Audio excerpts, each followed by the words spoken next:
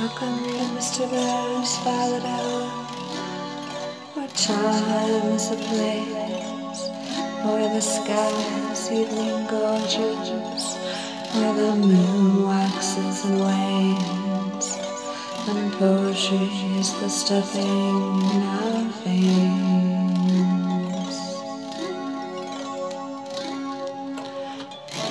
making the lonely a little more bearable.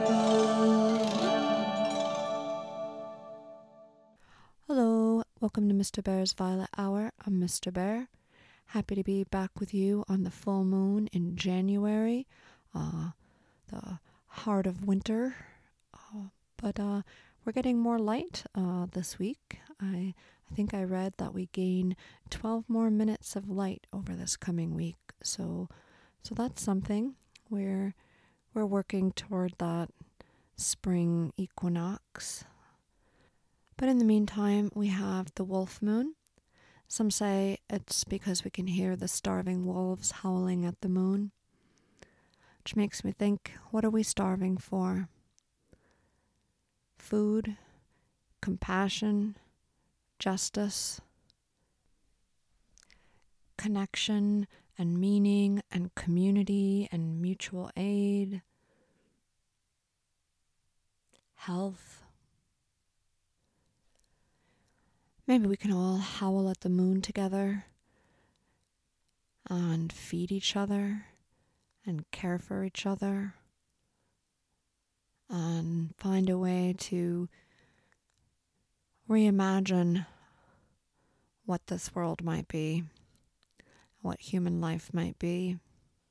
There's no lone wolf. We're all a pack, whether we like it or not. And a pack's got to take care of the pack. It's as simple as that.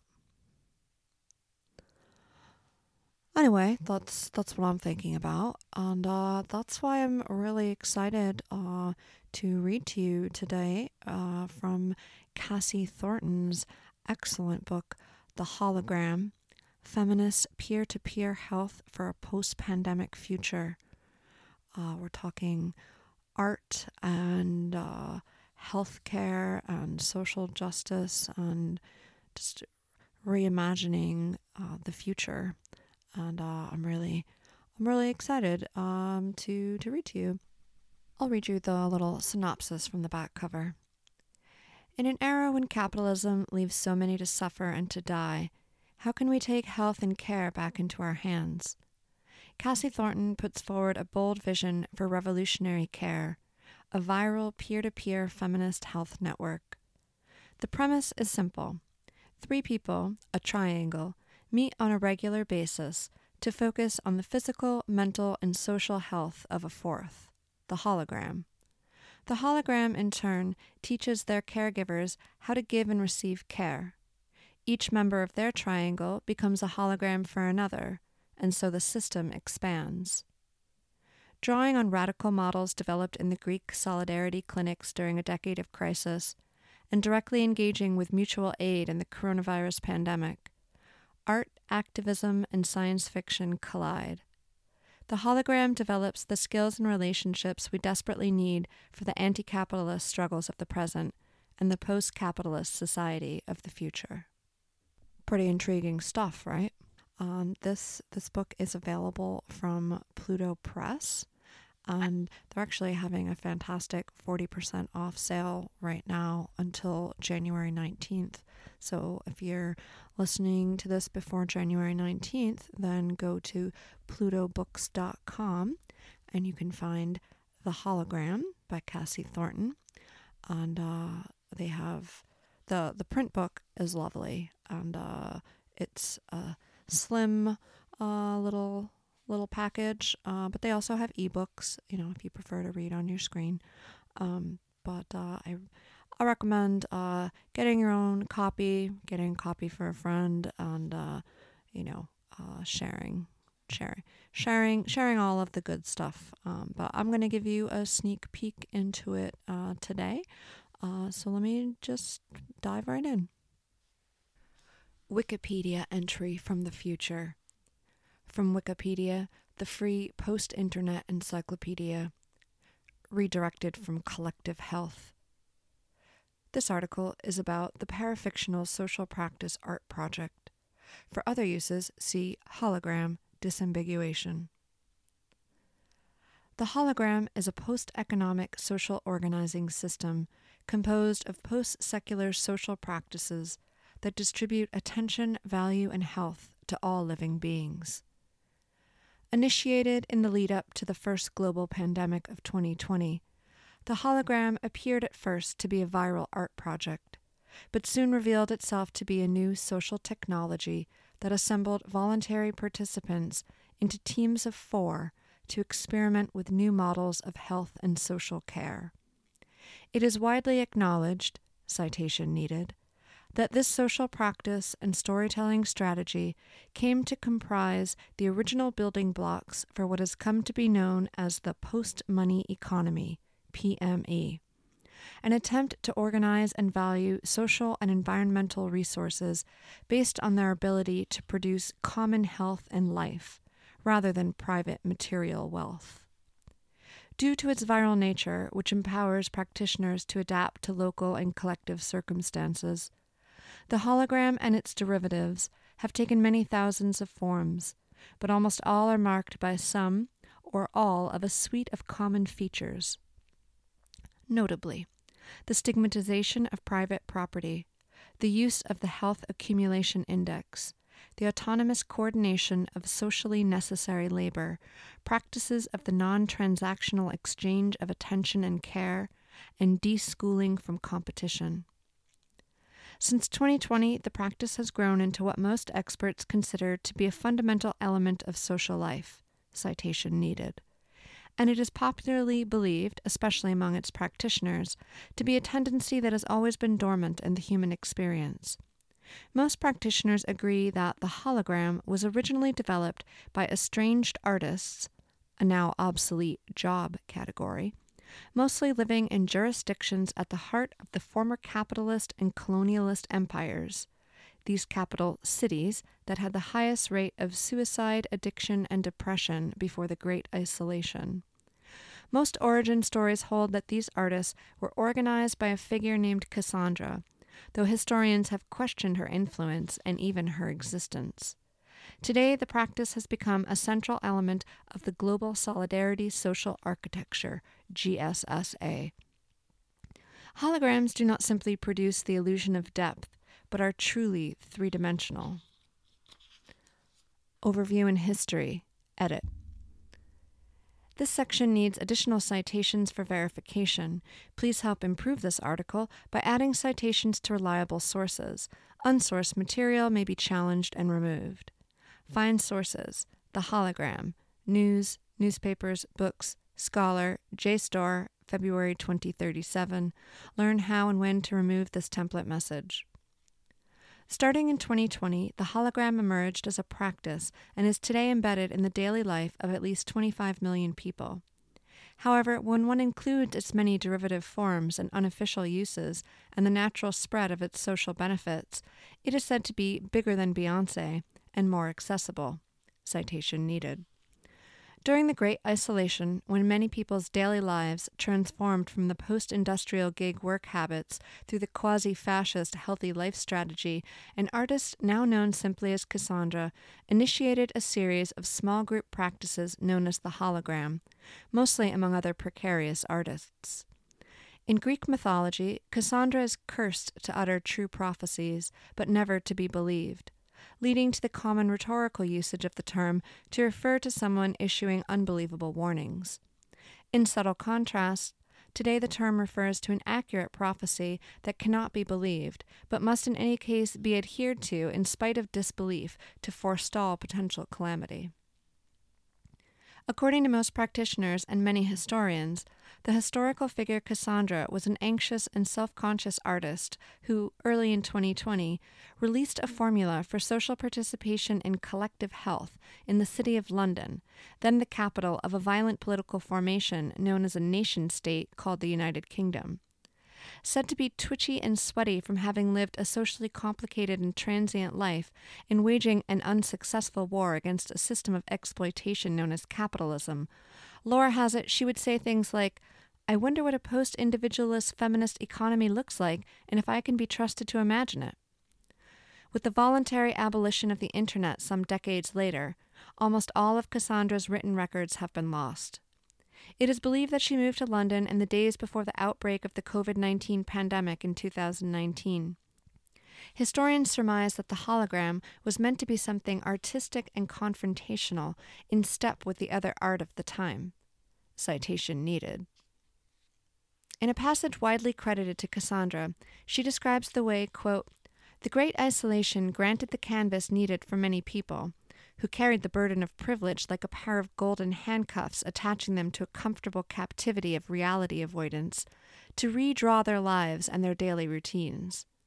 In what many consider to be divine providence, the Great Isolation was the time when the hologram was first being seriously disseminated through workshops and public events on the internet, a now obsolete addictive network of rudimentary computing machines largely controlled by a violent artificial predatory species known as corporations." In the years following the event, many psychologists argued that the Great Isolation was an important excuse for people to, quote, "discover and strive for what they really wanted, to cancel their plans so they could rest at home alone." Citation needed. It is debated whether the Great Isolation was the cause or the effect of the great cutting of the cord, the beginning of the end of the Internet. According to the oral history shared by most factions and tendencies that ascribe their lineage to the hologram, at the height of the Great Isolation, most social events and very many meetings related to work and culture began to take place on the Internet, including the initial hologram workshops. People from all over the world began to correspond during weekly workshops and meetups led by Cassandra. Thanks to its viral and adaptable nature, within a year of its launch, it is estimated that 250,000 people were practicing some version of the hologram. Starting in around 2028, Mondays, a now obsolete and much hated period demarcating one full rotation of the Earth within an arbitrary cycle or 7 such periods developed to expedite the exploitation of labor, were designated the day of social holography at home, though much folklore suggests that days committed to collective forms of care have been common in human social organization throughout the history of the species. Citation needed. Today, the remains a common cross-cultural name for an extended period when people stay at home and take time to catch up on their contribution to their hologram network. The success of the hologram is often attributed to the effect of the COVID-19 virus and the social unrest it triggered. In the years following the pandemic, the Earth lost most of its warlords, both in the sphere known as government and the sphere known as the economy, in a succession of failed rocket launches, where the warlords perished seeking to escape the ecological and social destruction they had unleashed. Most historians agree that sabotage was likely a factor in some, if not all, explosions. Citation needed. In the vacuum left behind, the practice of the hologram became seamless and ubiquitous on nearly every continent. It started as something quite humble, advertised like a pyramid scheme, a secular and populist capitalist religious practice, and discussed on morning talk shows, a daily capitalist spiritual observance. The earliest written record we have related to the hologram, by an anonymous writer, speaks of it as, quote, "women's new work, a way to distribute the compulsory grief associated with the trauma of losing all the world's warlords." Citation needed. But quickly the hologram morphed into a type of party line, where women, trans people, and revolutionaries of all sorts sat on couches, at home, all over the world, as they discussed how good they felt about the erasure of power. The practice was used to ensure that health continued as the users of the hologram prepared to defend and protect the new non-hierarchy that had arrived. Criticisms. Edit. Sometimes referred to as the last laugh of capitalism, no one knows if the hologram is actually as pure as it seems. Elder critics with pre-Great Isolation memory have labeled it a West Coast, referring to the former North America and the land that used to be known as California, social practice, an art form labeled by Ted Purves in San Francisco, California. Cult. Its central organizer, Cassandra, tested positive for internalizing the values and behaviors that she learned from her cultural heritage in the US of A, where her death was always the most secure form of long-term stability.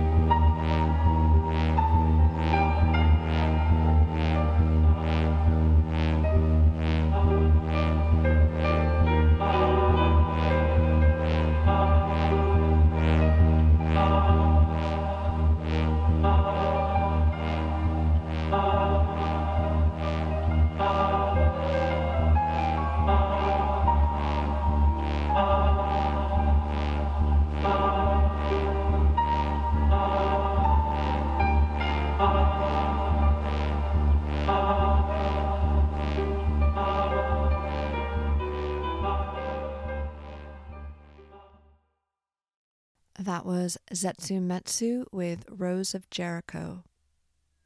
Preface, Artist Update.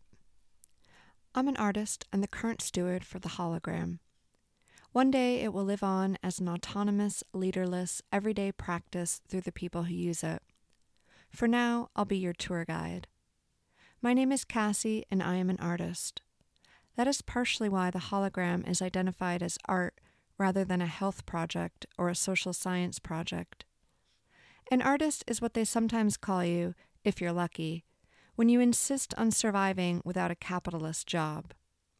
In another non-capitalist time, and in a time that might yet come, I may have a more central role.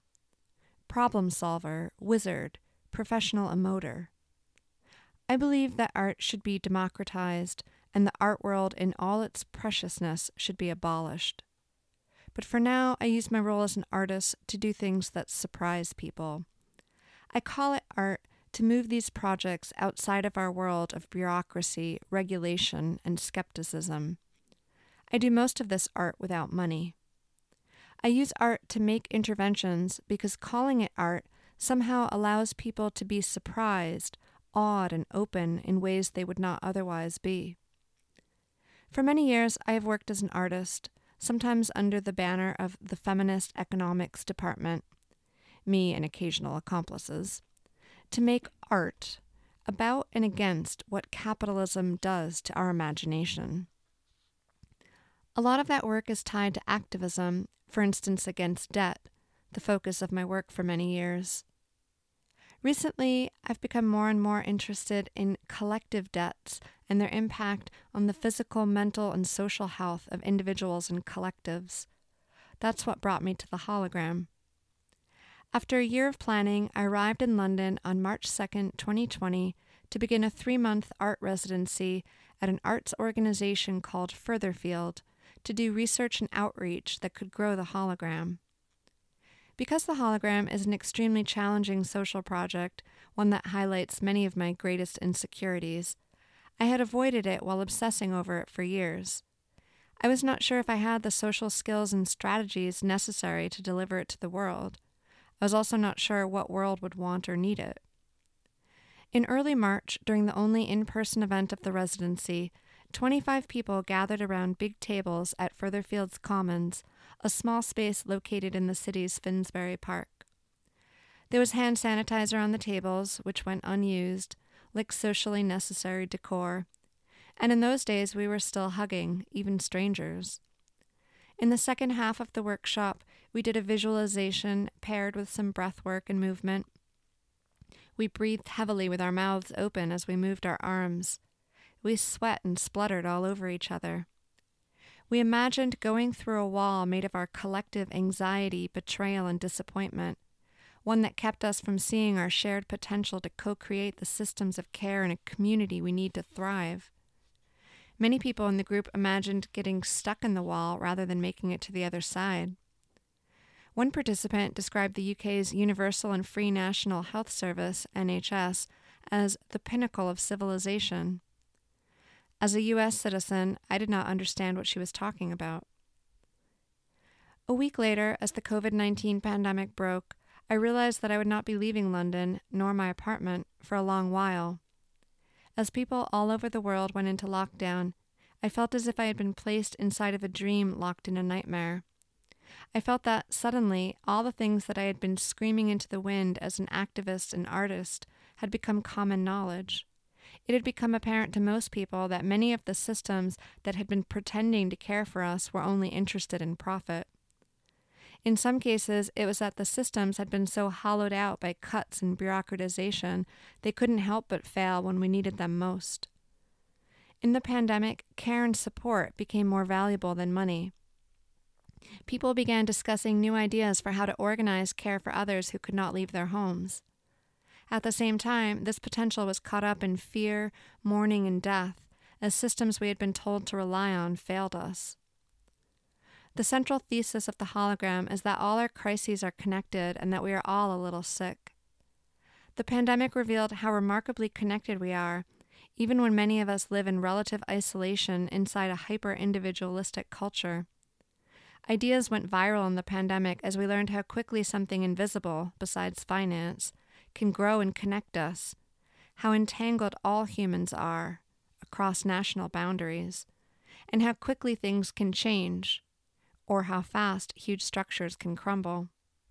If COVID-19 hadn't destroyed so many of our beliefs in the false systems of care and governance, I don't know if so many people would have so voraciously sought new solutions to what is now called the crisis of care.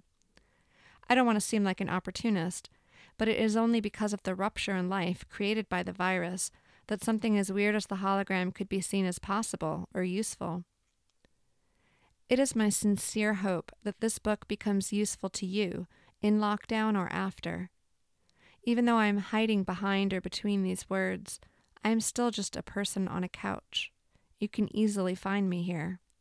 Feel free to give me a call. I would love to personally welcome you to the hologram.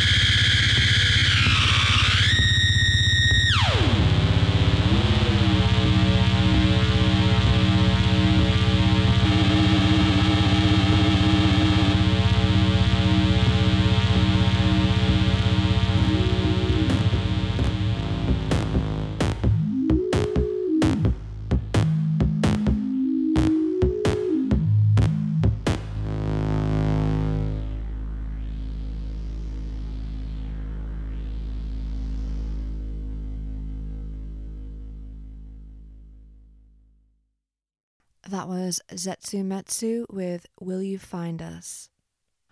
So I wish I could read you this whole book, but I don't have time for that. So I'm just going to jump around and pick out some different pieces and highlights to try to give you a sense and encourage you to get your paws on your own copy and delve into this more deeply. This is from the chapter A Different Medicine is Possible, Greek Social Solidarity Clinics. Our Crisis, Our Bodies. I wanted to take something back to my context of the U.S. If their crisis is also our crisis, then their work can help us, and their learning can be our learning. As a person who had never thought critically about healthcare, the experiments I had encountered in Greece made me dream of a vast reimagining of what healthcare could be, especially in a country where so many of us are denied care or driven into bankruptcy by it. While I don't think that American doctors will volunteer en masse as they did in Greece, and while free clinics in squatted buildings are unlikely to survive the punitive arm of the state, regulation, legislation, insurance bureaucracy, or police raids, there is so much we can learn from the kind of medicine that is being practiced at the Social Solidarity Clinic. During my visit to Greece, I wondered how much of the work of the clinics could also be done without doctors or specialists, without training, and without certification. How much of the success of the free clinic was about providing basic human care, compassionate attention, and a safe space to ask questions. This in contrast to the conventional, clinical, bureaucratic, service-oriented, and hierarchical model we're used to and have been taught to value. As I sat in the Solidarity Clinic waiting rooms, talked with doctors, observed assemblies, and accompanied incomers as they met with practitioners, I learned that most of the care given didn't need professional experience. It was human connection, the provision of empathy and attention within what otherwise feels like an uncaring and alienating world where the crisis becomes lodged in the body. Like Andromeda's copper rings that kill bacteria without washing, 99% of the time people can help each other. They don't need medical training to provide the preventative care and problem solving that most people need to persist. Like Andromeda, the microbiologist claims this figure is an overstatement. I'm not proposing that we don't need expertise at all. But so much of what produces health in a holistic sense, we can create without it together. Based on my study of the Workers' Health Center, I am striving to create a platform for collective healthcare, accountability, and solidarity that can serve anyone falling between the widening cracks of highly regulated capitalist police states, regardless of where they live. I have been inspired to do so not only by my visit to Greece, but also by the conditions of my life and the lives of my friends. We have all been made itinerant and exiled from our physical communities of support by the forces of capitalism, including gentrification, the gig economy, racism, and changing life circumstances. We've been denied access to quality, reliable health care, but have also come to rightly distrust conventional healthcare systems, which are isolating, individualizing, and often toxic. We need another model. And Cassie gives us that model with the hologram. The book actually contains a short course, a 4-part course to help us prepare to become holograms. But there's also a website, the hologram.xyz, and you can go online there and check that out, the hologram.xyz, to find out more about the course. But I'll read you just a little bit to start it off. New patterns for a post-capitalist now. At its broadest and most ambitious scale, the hologram is intended as an open-source, peer-to-peer, viral social technology for dehabituating humans from capitalism. Capitalism is not only an economic system, it's a cultural and social system as well, which deeply influences how we relate to one another, how we interact, how we imagine ourselves and one another, even how we talk and feel. The hologram relies on us disentangling ourselves from capitalism's influence and that of white supremacy, colonialism, cis-heteropatriarchy, and other systems of domination, and it also helps us in this untangling. For this reason, in addition to the social practices involved in forming groups of four and doing the work of social holography, the hologram is also a delivery mechanism for ideas about how we can reinvent our world by developing new daily habits that incorporate radical reinterpretations of these four themes: trust, wishes, time, and patterns.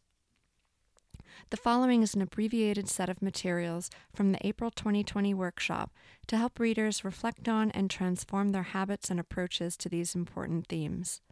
This is meant to be group work, but many of us are alone right now, so we hope that these ideas and practices may inspire or contribute to how we already imagine and organize our care labor. Each unit includes a brief series of reflections, as well as several exercises we can do to prepare for practicing the hologram model in the future. I'm just going to read you a highlight of the first section, trust. Again, there's four themes: trust, wishes, time, and patterns. And I will read you this section from trust. Learning to trust ourselves again for the first time. The hologram is a social technology to rebuild the social trust that has been dissolved by living in and with capitalism. Decades of neoliberalism and austerity have taught us that our health is our personal responsibility. Most governments' responses to the current pandemic have allowed whatever trust we had in them to look out for our welfare to melt like salt in hot water, and now we have to gargle with this stuff. Many people have lost their jobs and their ability to pay rent, and the state, in most cases, has done little to nothing to support them. The last crystals of trust in society have dissolved. This is, always already, the time to ask, how do we imagine our own care before or during an emergency within a set of completely unstable conditions? The hologram creates a space where it is possible to have repeated social experiences of commitment and attention from people who are doing so without economic motivation. It is a practice ground where these invaluable experiences can be given and received, accepted and sanctioned. The assumption of the hologram is that we can train ourselves to trust each other and to trust ourselves.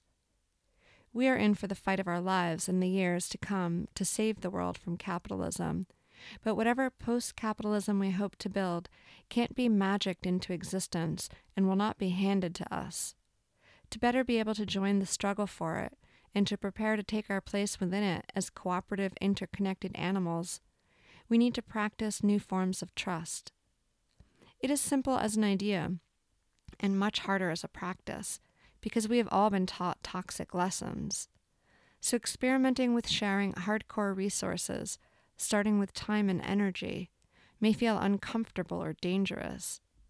It is only with repetition and persistence that we can remember or rebuild some of these skills that we had to shed to survive a hyper-individualistic financial landscape. We believe this is a practice that anyone can participate in. Questions for consideration. Can we do this without experts? Can we do this without space? Can we do this without money? Can we do this without stability? Can we do this when we are all a little sick? Can we do this when we have been taught that we can only trust experts? Can we do this when we don't even trust ourselves? Activity 1. 1. On paper, make a T-chart. On the left side, write a list of who you call when you are really stuck but need to make a decision. 2. On the right side, list all the people who come to you for the same reason. 3. Which side has more people?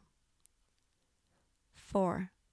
What's the difference between the people who you trust and those who trust you? 5. What would it take to help the people who need support to be able to become people who you could go to for support? Or what would help your supporters become better at what they do for you? And what would make you better at offering support? 6. For each person and in relationship to you, consider the following: boundaries, positive and negative; courage, yours and theirs; skills, yours and theirs. 7. Based on your considerations, circle the 3 people you might approach to be your triangle if you were to be a hologram. 8. Based on your considerations above, circle the 3 people whom you might learn from if they were a hologram and you were in their triangle.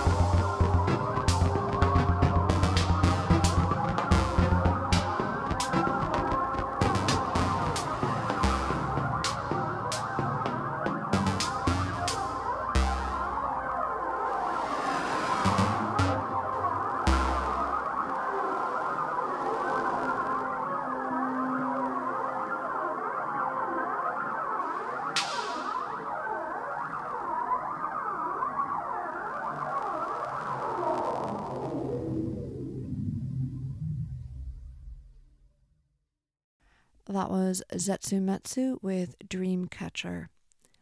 And now I'm going to read you the closing excerpt from the chapter titled Feminist Economics and the People's Apocalypse. And the whole chapter is great, so again, I urge you to go to plutobooks.com and get your own copy of the hologram. Revenge fantasy.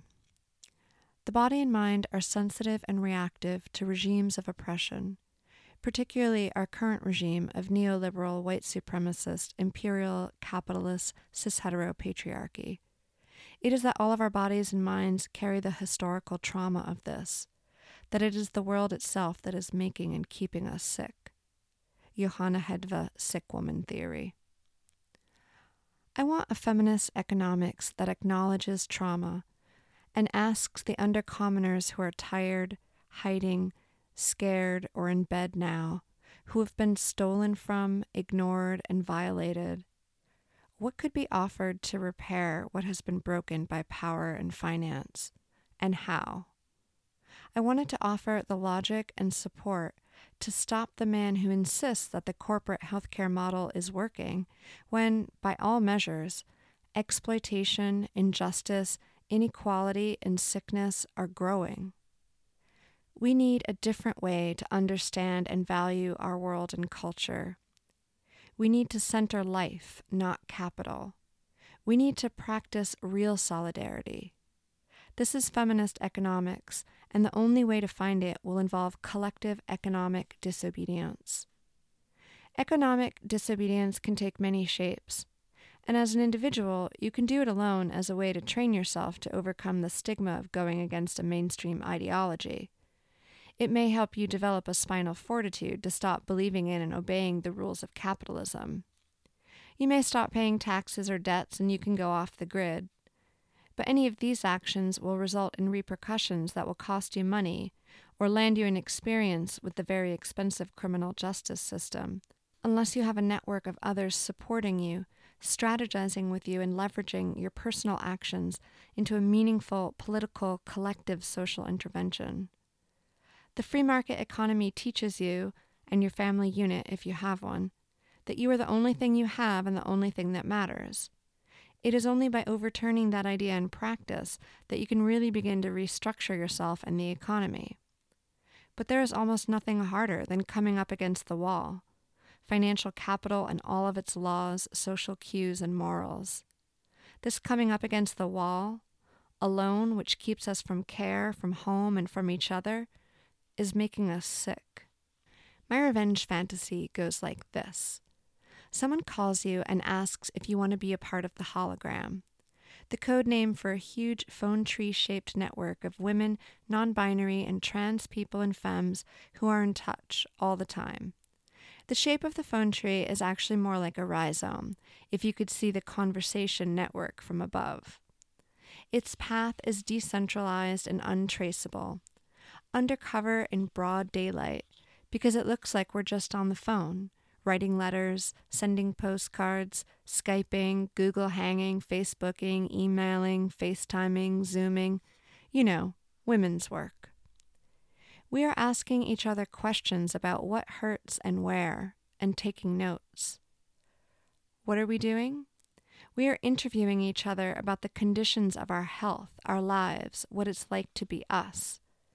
We don't know why we are compelled toward these long and unwieldy conversations, but we can't stop learning about what each other's lives are like.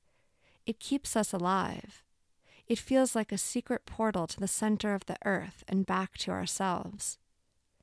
We are asking about the relationships, the mental health histories, the workplace violences, the plants, the nail polish, the family dramas, the addictions, the anxiety, the type of peanut butter, and the political aspirations. We are taking notes and we are putting it into encrypted folders. We are following up and asking more questions. We are Googling radical doctors with lower fees and finding out if a friend really needs the surgery. It feels like the most important work we've ever done, and it is completely invisible. We are here sitting on the couch and no one knows what we are doing unless they are doing it too. For new people, it is difficult and a bit frustrating to understand the degree to which there are no goals besides finding connections, trust, and solidarity. The point is that there is a very complex weaving of friendship and collective responsibility, a net that you can't see but you can feel, and it feels strong.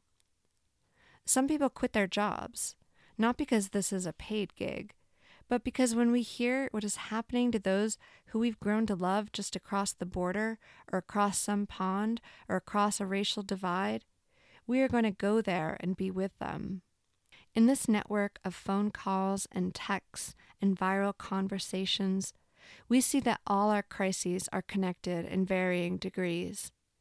And we look back and remember when we thought it was all our fault, that everything was in our head. But it wasn't. And it's not. We account for one another. We hold each other to account, and we hold each other. Period.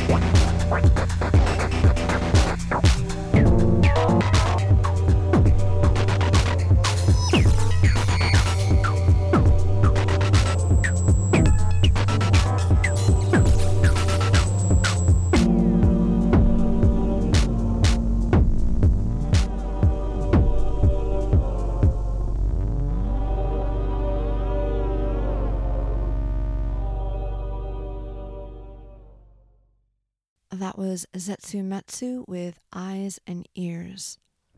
And I hope you enjoyed that introduction to The Hologram, Feminist Peer-to-Peer Health for a Post-Pandemic Future by Cassie Thornton. Again, you can get your own copy at plutobooks.com.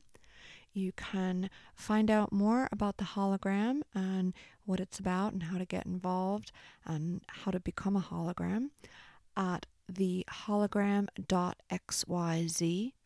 And you can find out more about Cassie Thornton and her writings and projects at feministeconomicsdepartment.com. There's also a link to her link tree from there. And Pluto Press has lots of other great books, by the way, so you should take a look around when you go to pick up the hologram.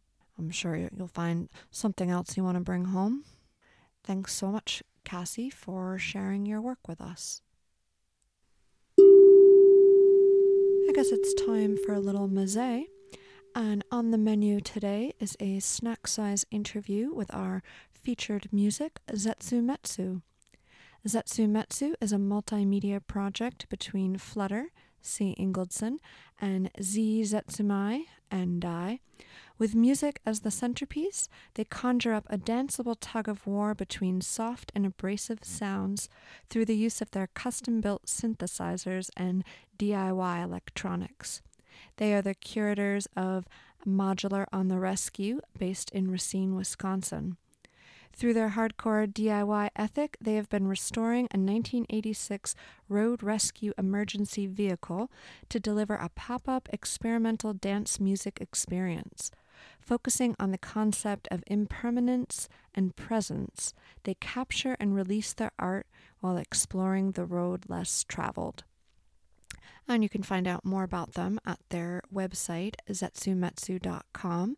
That's ZETSUMETSU.com. And they were kind enough to answer some questions for the Violet Hour, so I will share those with you now. 1. What does Zetsumetsu mean, and how did you come to choose it as your band name? Zetsumetsu in Japanese means extinction or dying out. When we formed the project, our focus was on the destruction humans were making and have made to the earth. Using a word that isn't from our native language helped to put more mystery and open interpretation on the concept. Saying extinction felt too literal, and we wanted to have some of the idea lost in translation. 2.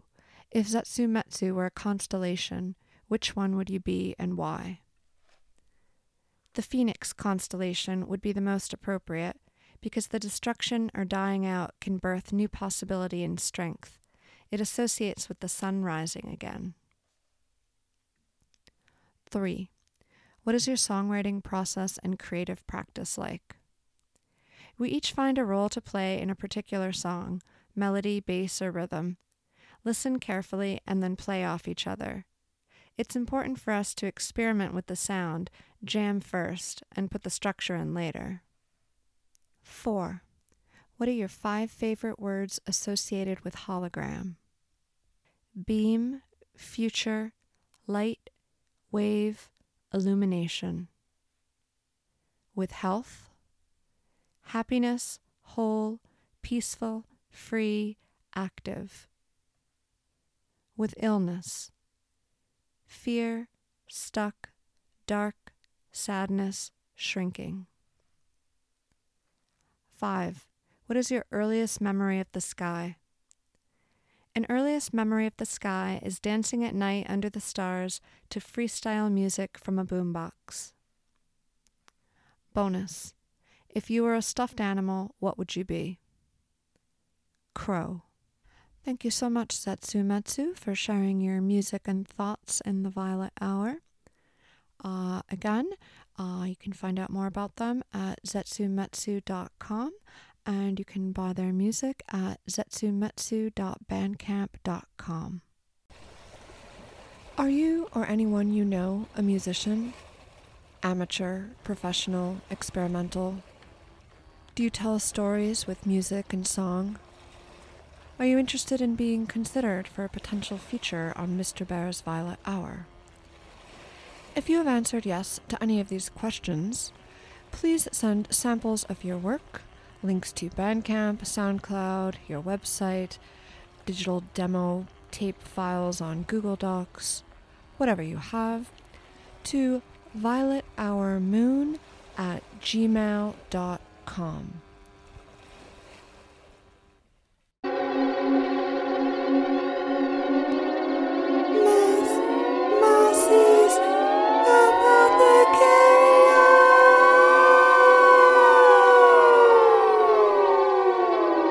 Hey, Miss Mousy, it's me, Mr. Bear.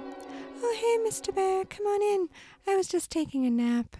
I'm just, middle of winter, cold, gray, dreary, gets dark early, although I hear more light is coming all the time.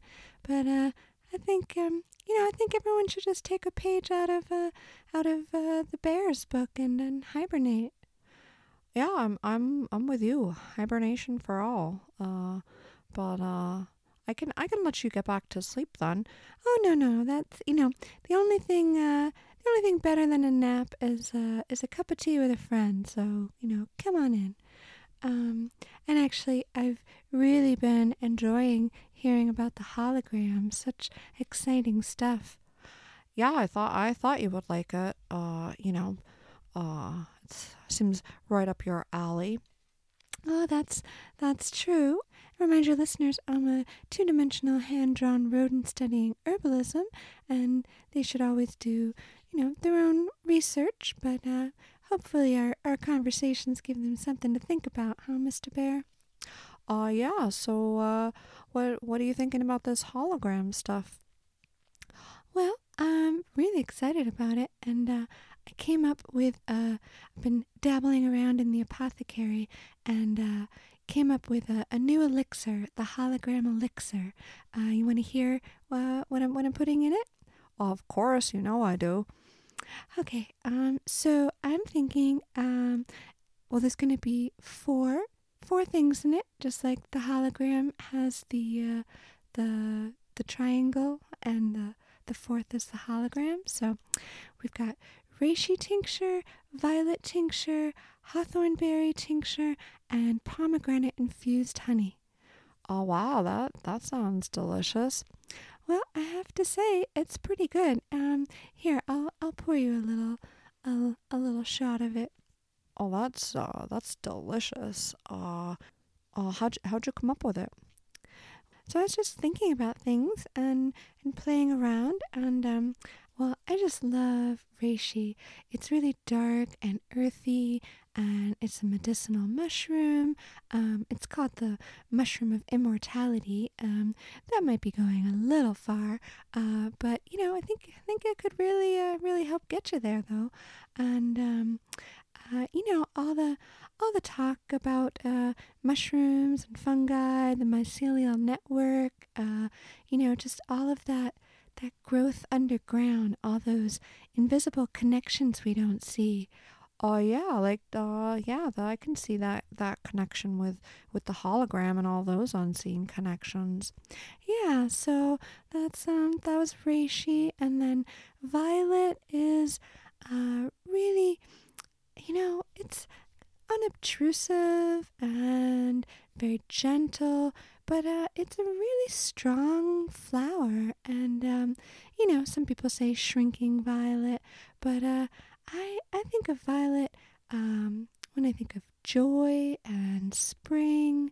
And violet's a lymphatic, so it gets things moving, but it's really gentle and lovely and so beautiful, and really supportive of the heart and lungs. And we all need that right now. And then hawthorn berries, of course. I mean, hawthorns are just wonderful. That beautiful color, all that antioxidants. But hawthorn, I've talked about before a lot, is just wonderful when you've got grief and sorrow and loss. And everybody has that right now. I mean, I think just hawthorn for everybody.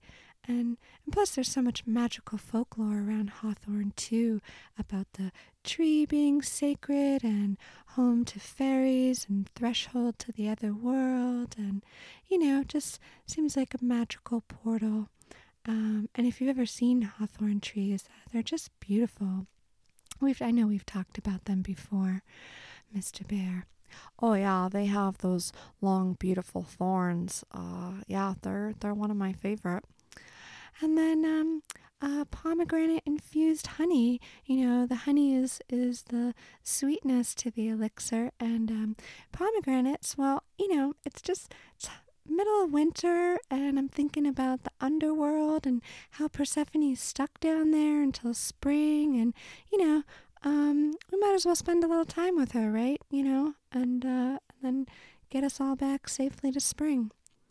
I like how you think, Miss Mousie. That all makes sense to me. Yeah, that's just what I do. Just kind of dreaming around the apothecary and make some weird little potions. But yeah, let's drink to the hologram. Yeah, I'll drink to that.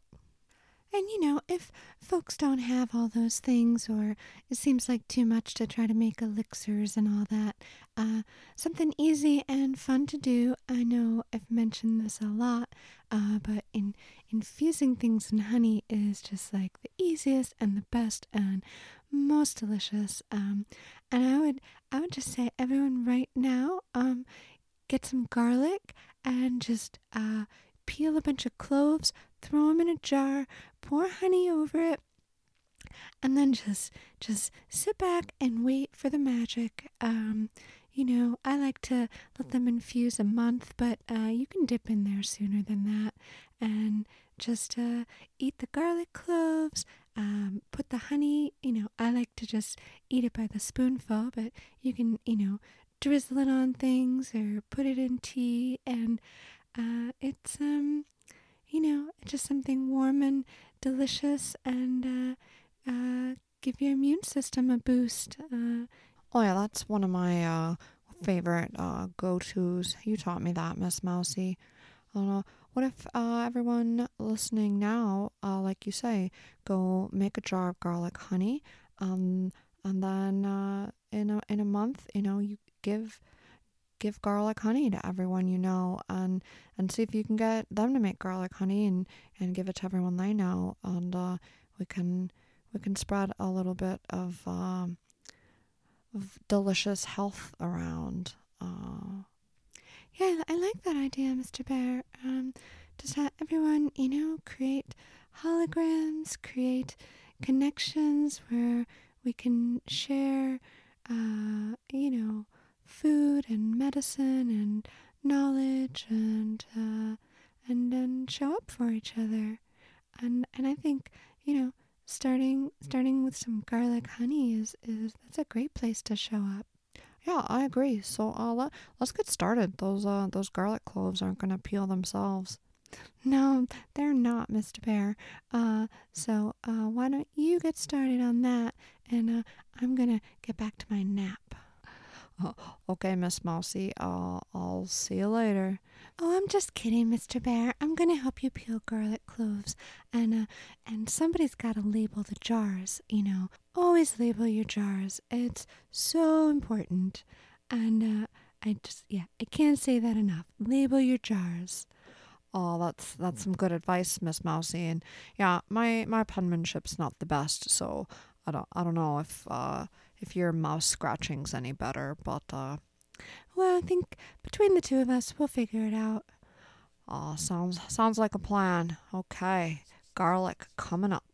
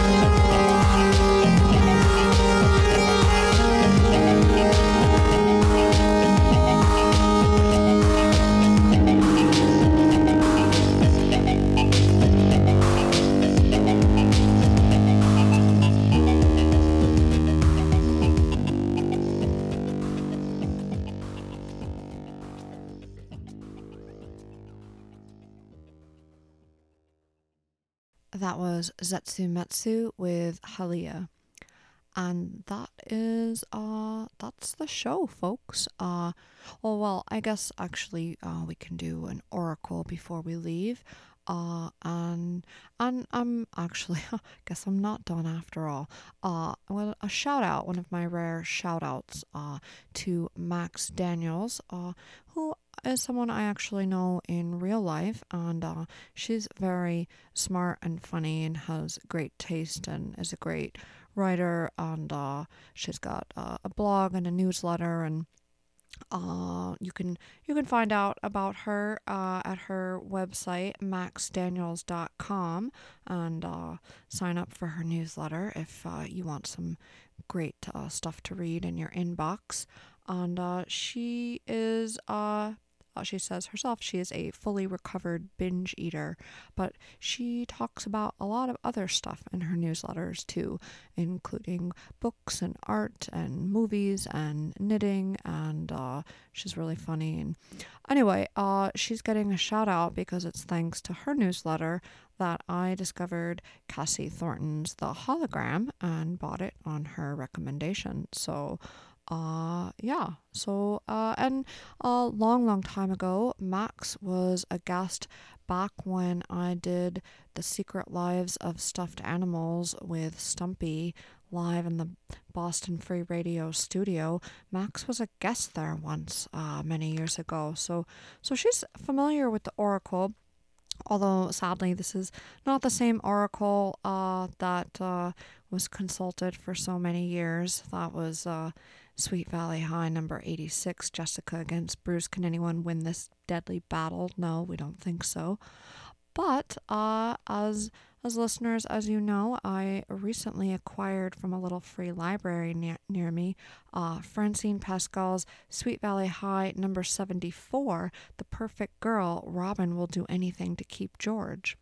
So I'm just gonna paw through and put my little paw down and read us an oracle. So this is for Max and Cassie and the Hologram and Zetsumetsu and all you howling wolves and hibernating bears and dear listeners out there. Here's our full moon oracle. Nobody, just a friend of his from his flying class. Her date had to cancel, so we said she could come with us. That was the truth. Okay, I'll read that again. Nobody. Just a friend of his from his flying class. Her date had to cancel, so we said she could come with us. That was the truth. So that's the oracle. So take from it what meaning you will, and if you want to let me know what you think about the oracle, if it resonated with you in any way, feel free to send an email. You can reach me or Miss Mousy at violethourmoon@gmail.com. Otherwise, we'll be back with you on the new moon. Thanks again for spending a little time with me in the Violet Hour. Take care and be kind to each other. And don't forget to go start building some holograms. Theme song and show music by Sugar Whiskey. Mr. Bear and Miss Mousy believe in radical love and kindness, in mutual aid, and empowering ourselves and our communities. Together we can dismantle the white, racist, colonizing, misogynistic, capitalist, homophobic, transphobic, ableist patriarchy. This podcast was recorded on Potawatomi, Kickapoo, Miami, Sioux, and Peoria land.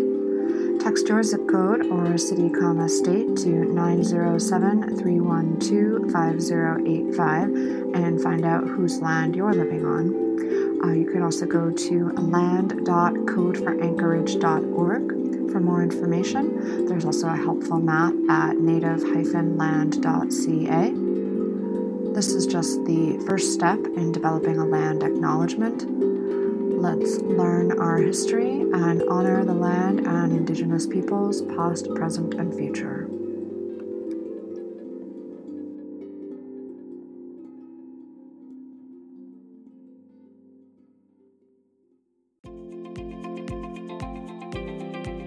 This podcast was produced in collaboration with the Boston Free Radio Podcast Network, part of bostonfreeradio.com and Somerville Media Center, Somerville's longest-running public access media center that enables a vibrant and diverse community to express its creativity, explain its ideas, share its cultures, and foster the individual right to freedom of speech. Learn more about Somerville Media Center at somervillemedia.org, or check out some of the other amazing Boston Free Radio podcasts and radio shows at bostonfreeradio.com. Thanks for listening.